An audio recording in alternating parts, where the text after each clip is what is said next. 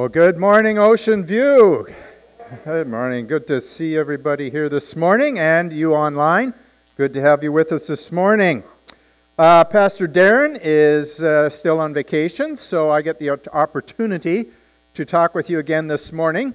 Of course, at the beginning of the sermon, we always find something from Grandpa's basement, and so this morning I brought this little picture here.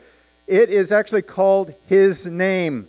It was done by Corey Wilkinson as an original scratch board and created in 1997. So that meant it's black.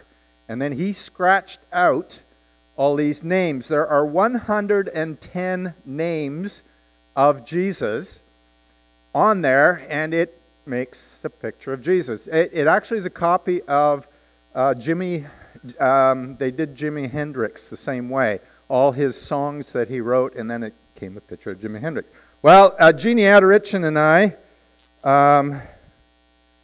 we decided to make one of these. And so we recreated it on a backdrop for one of our coffee houses down in Souk. And that's all black felt pen. And their house smelled of black felt pen for a couple of days. We were high by the time we actually finished this thing. But it is interesting. Is it the right way up, or have I got it? It's upside down. I'm going like, why does it not look like anything? I purposely looked at it. Is that better? No, that's not better. Sideways. Oh, yeah. Keep going. We'll get it. Is that it? Okay, there you can see it. No. It's a little confusing. And it is confusing. When you're standing right up to it, it makes no sense. You get back, and then all of a sudden it's like, oh, yeah, that works. Names of God. And we're going to look at God this morning. If you want to take that, that would be great. Okay. We are continuing on in the second in our 3-week series on a man named Elijah. In the New Testament, the book of James, James actually tells us that Elijah was a man just like us. And God used him in a mighty way. And that encourages us, that God will use each one of us. Because they say, Elijah was just like us, but he was one of the greatest Old Testament prophets. So if you have your Bibles, grab them, turn to the first half of the Bible, 1 Kings chapter 18. Last week we looked at 17. This week we're looking at 18. Do you remember the Coke Wars? Coke versus Pepsi. A long-standing battle between these two world beverage manufacturers. Coca-Cola traces its history back to 1886. And a man in Atlanta, Georgia, named John S. Pemberton, he created a pick-me-up tonic. Prohibition was coming through. It was starting to build. Alcohol was not there, and he needed something to kind of get him going, so he created a tonic. And so, like a bottled medicine. He mixed a teaspoon with water, drank it, and it kind of had cocaine in it, so that's why he had a little bit of pick-me-up. But it was really foul tasting, like medicine is, yuck. One day he came to a drugstore, and he wanted some water. They didn't have water. They gave him a soda. And he mixed it with soda, and it was like, oh, that's good. And so it really became a thing. They started selling it at the pharmacy, and it really became an instant success, Coca-Cola. Well, 7 years later, a North Carolina pharmacist, Caleb Bradham, introduced what was called Brad's Drink. And by 1898, it officially became Pepsi, which comes from a Greek word meaning digestion. So I don't know if Pepsi helps you with your digestion or not. Which is better? Which do you like? You remember the Pepsi challenge? Is it Coke? Is it Pepsi? Take the challenge. Which do you like better? Which is the real thing? Every day, we face a similar challenge. Who is the real thing? Which God do you serve? It was the same for Elijah. In Elijah's day, the same thing. Elijah and the people of Israel, something that is so important to God. Above everything else in our lives, God wants to have all of our hearts, all of our worship, all of our focus, all of our adoration. God wants to be number one. The first of the 10 Commandments says, "You shall have no other gods before me." When Jesus was asked what was the most important commandment, he said, above all else, we are to love the Lord your God with all your heart, mind, soul, and strength. God wants all of our hearts, not just a compartment, just a piece. He wants all of us. Now, if you were the spiritual enemy, Satan, what would you try to do to hurt God? Well, you would try to take the hearts of the people away from the one true God. You'd get the people to worship, to serve false gods. And that's something that Satan's been doing throughout history, putting false gods in the place of the one true God. Now, that's known as the sin of idolatry. And our key thought for today is this: false gods promise what only the true God provides. False gods promise what only the true God provides. You know, money is a pretty popular false god throughout history and today. I would say money is a god for many people. Money promises what only God can provide. Money says if you've got enough money, you'll be secure. But the reality is, once you get enough money, someone says to you, you have cancer, you're going to die in 30 days. Doesn't matter how much money you have, it doesn't make you secure. That's a false promise.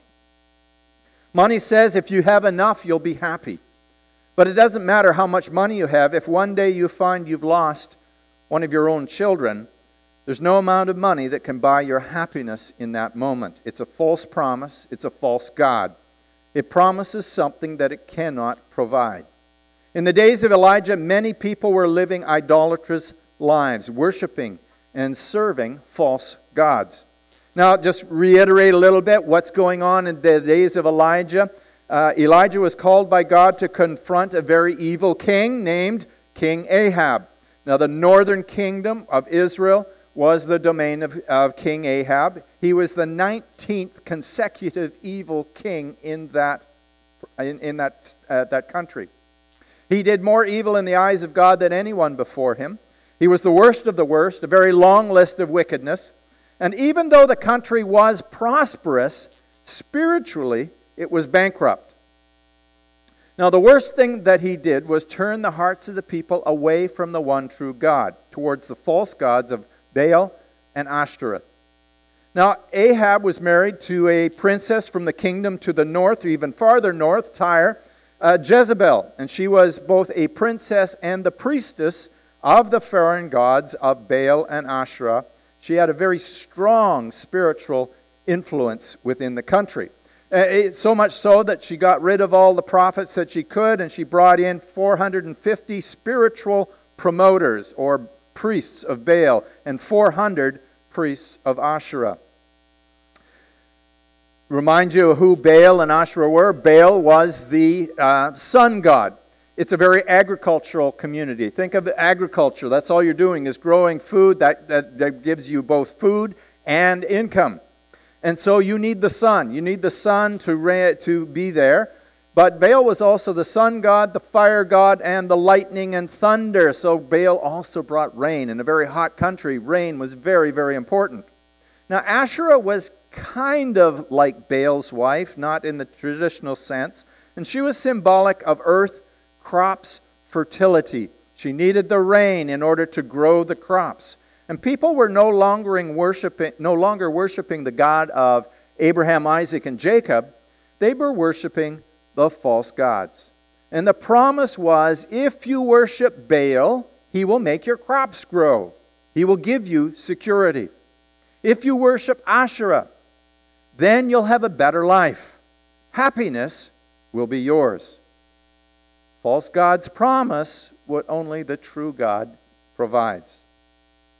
Now, God raises up Elijah. And he says, Elijah, I want you to confront the king. Stand him down. Tell him, because of your idolatry, God has sent me to tell you it's not going to rain. God tells me to pray and ask it to rain.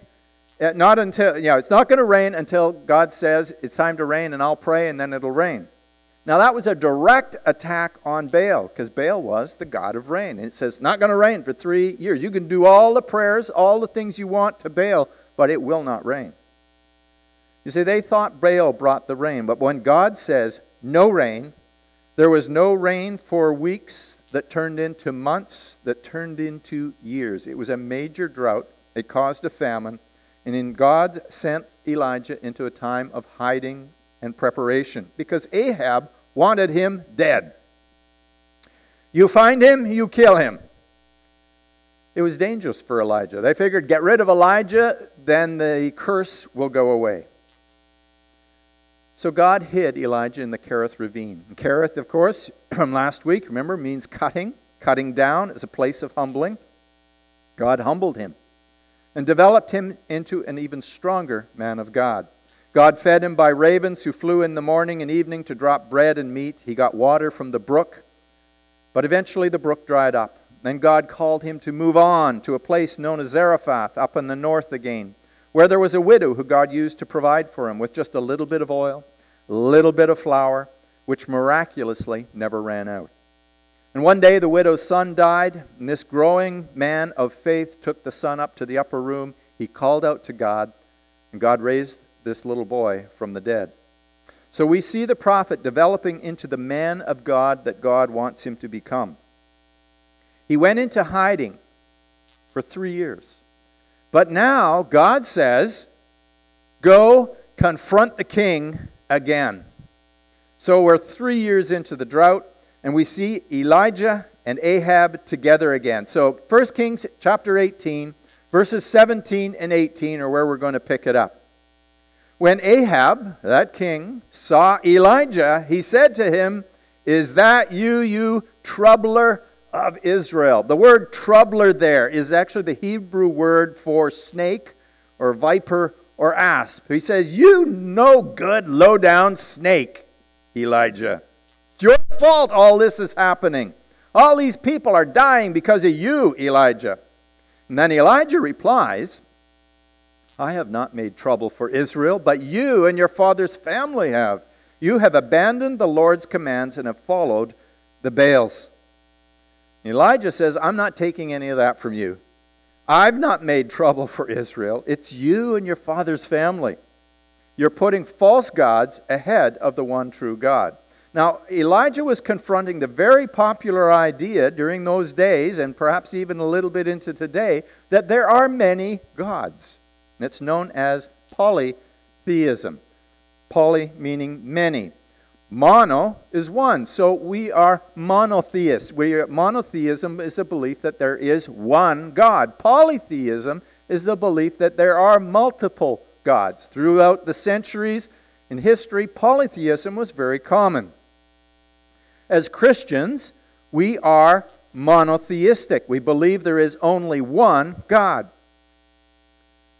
Polytheism is something that Elijah was confronting. Elijah was confronting a very polytheistic culture where they would worship multiple gods, territorial gods. So every area. So if you were from the country of Israel, maybe you worship that God. If you were from Tyre, you worship that God. And in battles and warfare, they would try to if they defeated the enemy, they would take their God and say, our God's stronger than yours. But if that enemy was stronger than us, their God is stronger. How do we worship their God so we can get stronger? Very territorial ideas in the primitive society. Every aspect of life is governed by different gods. So if you buy something, that's one God. If you have children, it's another God. And so every aspect of society has a different God as well. So polytheism. And you need to understand which God is which God, so you worship the right one, so you get what you want, so you become prosperous, so you become happy. Now, those of you who are Christians would say, well, we are monotheistic. We believe in one true God. But even though we believe in one true God, many of us live polytheistic lives. We believe in God, but in reality, we worship and serve many false gods. Most people I know aren't worshiping the false gods of Baal and Asherah. They don't have little statues in their houses. I know that. But you know, there are false gods that people worship and serve that are very socially acceptable. The false gods of money, material possessions, your house, your new car, your image, your look, your favorite sport, your career, your hobby. Oddly enough, it could be your very own children that you worship in a godly way, in a God way. Even atheism can be a god. I have no religion, and I am very strong on that. We elevate sometimes humanity to the scale of worship. Science can become a god. So identify them. What is your false god? What challenges you? What pulls you away from worshiping God? What are the false gods that you serve? What are the false gods that you put ahead of the one true God? Work, family, promise of future security, your leisure time, my hobbies, my entertainment. What are some of the false gods you've elevated to the place of the one true God? It's known as the sin of idolatry. We're monotheistic in our belief, but our practices can often be very polytheistic. Elijah the prophet steps into this polytheistic culture, and he makes a very prophetic and a very strong statement. We can summarize this story in chapter 18 of 1 Kings in one sentence. Elijah says, with all the authority of God, people, it's time to quit wavering.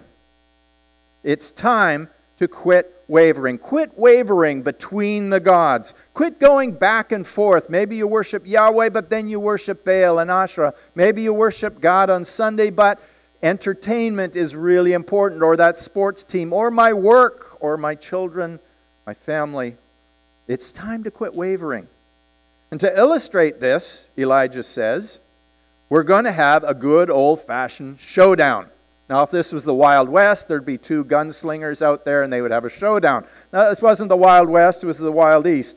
And so Elijah says, now summon the people from all over Israel to meet me on Mount Carmel. Now, as a kid, I always thought that was Mount Caramel.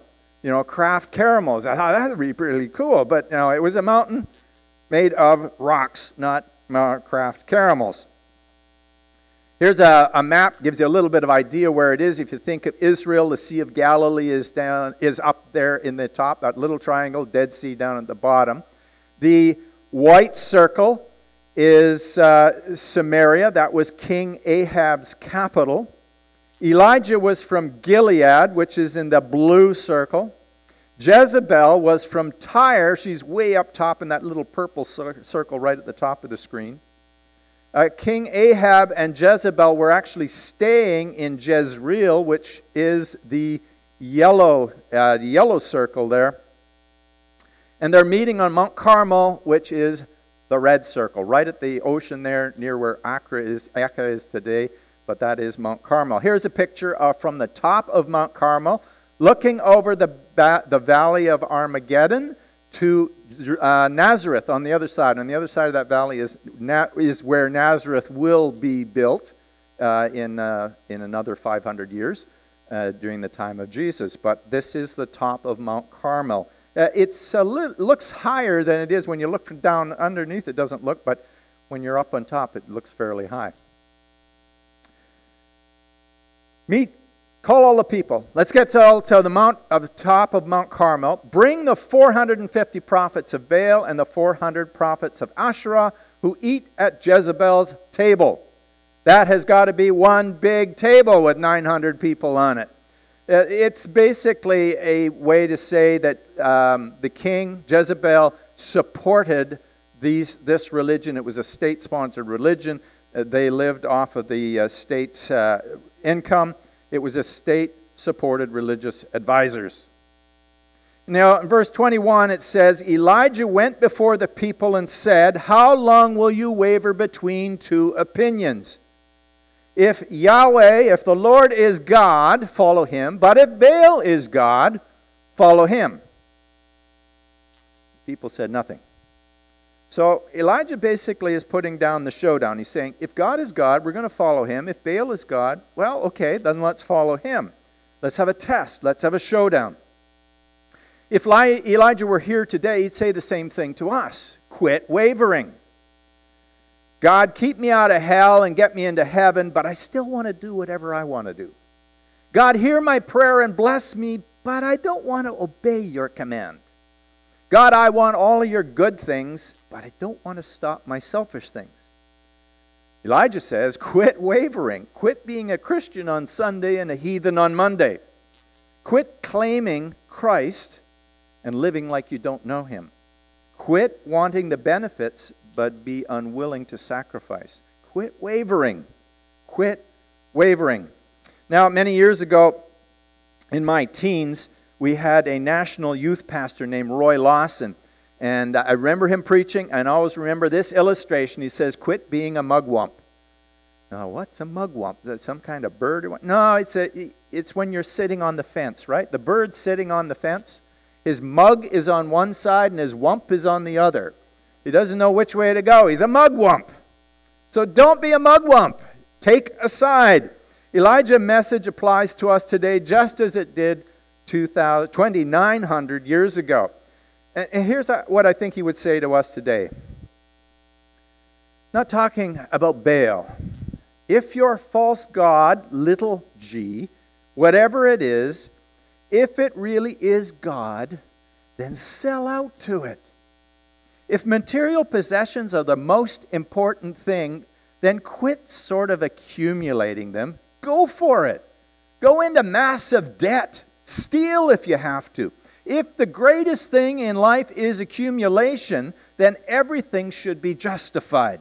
Stealing would be justified. Don't ever give anything away. Don't ever do anything generous, because that would diminish your ultimate goal of accumulating. If material possessions are God, then go for it. Your house, is that your God? Well, quit doing one little room at a time. Go into debt. Hire the best. Landscape it. Quit playing around and just go for it. Maybe your God is appearance. Your image. Don't just kind of do it. Get in the gym 3 hours a day. Tan it, tweak it, tat it, puff it, tuck it, lift it, twist it, curl it, color it, funk it. Whatever. Ignore the fact that you're going to die. Don't even think about that. Buy whatever clothes you need. Go for it. Sexual pleasure. Don't let something as small as marriage hold you back. If you're not married, more power to you. If you're married, step outside of marriage. Do whatever you want. If that's your God, go for it. But if Jesus Christ is your God, the Son of God is the one true God, then quit your wavering. Love him with all of your heart. Don't just claim him and live as if he doesn't exist. Love him wholeheartedly. And I can feel the power of Elijah looking directly at me saying, quit wavering. How long will you waver between two opinions? So what did Elijah do? What was the showdown all about? Well, in verse 22, he says, get 2 bulls, 2 male cows, oxen, whatever it is, 2 bulls for us. Let them choose one for themselves. Let those priests choose one for themselves. Let them cut it into pieces and put it on the wood, but don't set fire to it. I'll prepare the other bull and put it on the wood, but not set fire to it. Then you call on the name of your God, and I will call on the name of Yahweh. The God who answers by fire, he is God. Build a couple of altars. The one who answers by fire, he is the God. He is the real McCoy. He is the authentic one. He is the real thing. And who is it going to be? Is it going to be Baal? Or is it going to be Yahweh? And all the people said, what you say is good. Good idea. That makes sense. Let's see who it is. Here's what they were thinking. Don't you know, silly prophet, who you're dealing with? Baal is the god of thunder and lightning and fire. Fire. He is going to just burn you up. You're going to get smoked, silly prophet. Baal is the god of lightning, and kaboom, we're going to see it. So verse 26, it says, They, the priests of Baal, they took the bull given them and prepared it. Then they call on the name of Baal from morning till noon. "O Baal, answer us," they shouted. But there was no response. No one answered. And they danced around the altar they had made. It was worship dance, full body jumping up and down, twisting around, shouts of joy and shrieks. "Baal, send fire." Dancing to the false gods to encourage them to take notice, to send down fire. But nothing happened. It was the sound of silence. No communication from their God. And I don't know, Elijah, I thought, was just like stepping over the line just a little bit, because at noon, after about 3 hours of this, he begins to taunt them. "Shout louder," he said. "Surely he is a god. Perhaps he's deep in thought, or busy, or traveling. Maybe he's sleeping and must be awakened." Really sarcastic here. Where's your God? You know, there's three things that pagan gods were thought to engage in. If you look at ancient god stories from the Ugarit, you will find that they often thought the gods would be traveling, could be in commercial ventures, or in contemplation. They were the thinker. Maybe he needs to put down the newspaper, Elijah says. "Shout louder." So what did they do? They shouted louder. They danced harder. They started to cut themselves to really get Baal's attention with their suffering. "We're suffering here. We are bleeding for you, God. Come on, send fire." Scripture says that they shouted all day long. It's quite a sad thought. You know, we don't dance for false gods all day long, but many of us do it all lifetime long. Dancing, praising, pursuing, serving, worshiping the false gods that promise but never deliver. And at the end of the day, they danced, they cut themselves. Nothing happened. The sound of silence. Verse 36, we pick it up again. It says, "At the time of sacrifice." Now, the time of sacrifice is 3 o'clock in the afternoon. That's when in Jerusalem, at the main temple, they would sacrifice on the altar for the evening sacrifice. So at the time of sacrifice, the prophet Elijah stepped forward and prayed, "O Lord God of Abraham, Isaac, and Israel, let it be known today that you are God in Israel, and that I am your servant, have done all these things at your command." He prayed. Now, no elaborate ritual. He didn't dance, shout, cut himself. He didn't do anything to get God's attention. He simply prayed. "God, reveal yourself. Show us who you are. Let us see you." And then verse 37. "Answer me, O God, answer me, so these people will know that you, O Lord, are God, and that you are turning their hearts back again." Can you see the power and beauty in those statements? "Answer me, O Lord. Reveal yourself. Show us who you are. Let us see you. Reveal yourself by fire. May we feel the heat of your love." Why? "So that you can turn the hearts of these people back again." They used to know you. They used to walk with you. They used to serve you. They used to worship you. Turn their hearts back again. "Whoever is God, reveal yourself by fire." Elijah prays in verse 38. "Then the fire of the Lord fell and burned up the sacrifice, the wood, the stones, the soil, and also the water in the trench." Elijah had poured water over the whole altar. He made it even more difficult with 12 large jars of water. Lightning came, fire came, and it burned up everything, within minutes. Verse 39 tells us, when all the people saw this, they fell prostrate. They just on the ground, and they cried, "Yahweh, He is God. Yahweh, He is God."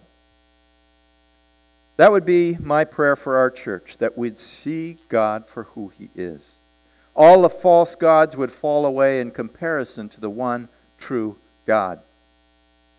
Our hearts would be turned back to Him. We'd say, "The Lord, He is God. He is God. And I'm sure you're thinking, well, duh. Send fire from heaven and I'm impressed. God, if you're really there, burn this baby up. Whoosh. So why doesn't God do that today? Why doesn't God show himself like that? Well, let me tell you. God showed himself to us 2,000 years ago. He left heaven, became one of us in the person of Jesus, his Son. We celebrated that at Christmas. Jesus lived a perfect and sinless life so that he could die for us on a cross and be raised again so that we could know him. When you do know him through Christ, then all the false gods just seem to fall away because the one true God is so much greater. So if Elijah were living today, I think he'd say, Dwight, quit wavering. When you know who God is, you will never be tempted to serve these false gods because the one true God is so much greater. Elijah said to the people, if the Lord is God, follow him. Are you wavering? Do you have those idols in your place? There are those things in my life that you're just not giving honor to God. I want to repent of the sin of idolatry. I want to quit wavering. I want to love him wholeheartedly. Just give him whatever that is. And say, God, I confess this to you. Forgive me. Toyotomi Hideyoshi was a Japanese warlord back in the 16th century, in the 1500s. He had a statue of Buddha, and he wanted a grand temple to house it in Kyoto. So it took 50,000 men 5 years to complete this grand temple to house this Buddha. Then in the earthquake of 1596, the temple was totally destroyed. And Toyotomi commented, and it's written in history, he commented to the statue of Buddha, he said this, I put you here at great expense, and you can't even look after your own temple. Faith and security mean nothing when you have faith in the wrong object. In Elijah's day, they had faith in Baal. They believed he was real. They believed that he had power. They were sincere in their belief, but Baal did not exist. They worked to get Baal's attention. They danced, they shouted, they shed blood.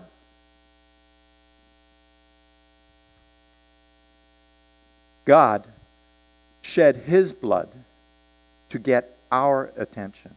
And it's not a publicity stunt. It was the payment for our sins to win our salvation. Jesus' death and resurrection is God's loudest call for our attention. It shows how much he loves us. The true God is dying for our attention. And he had done everything necessary to let us into heaven.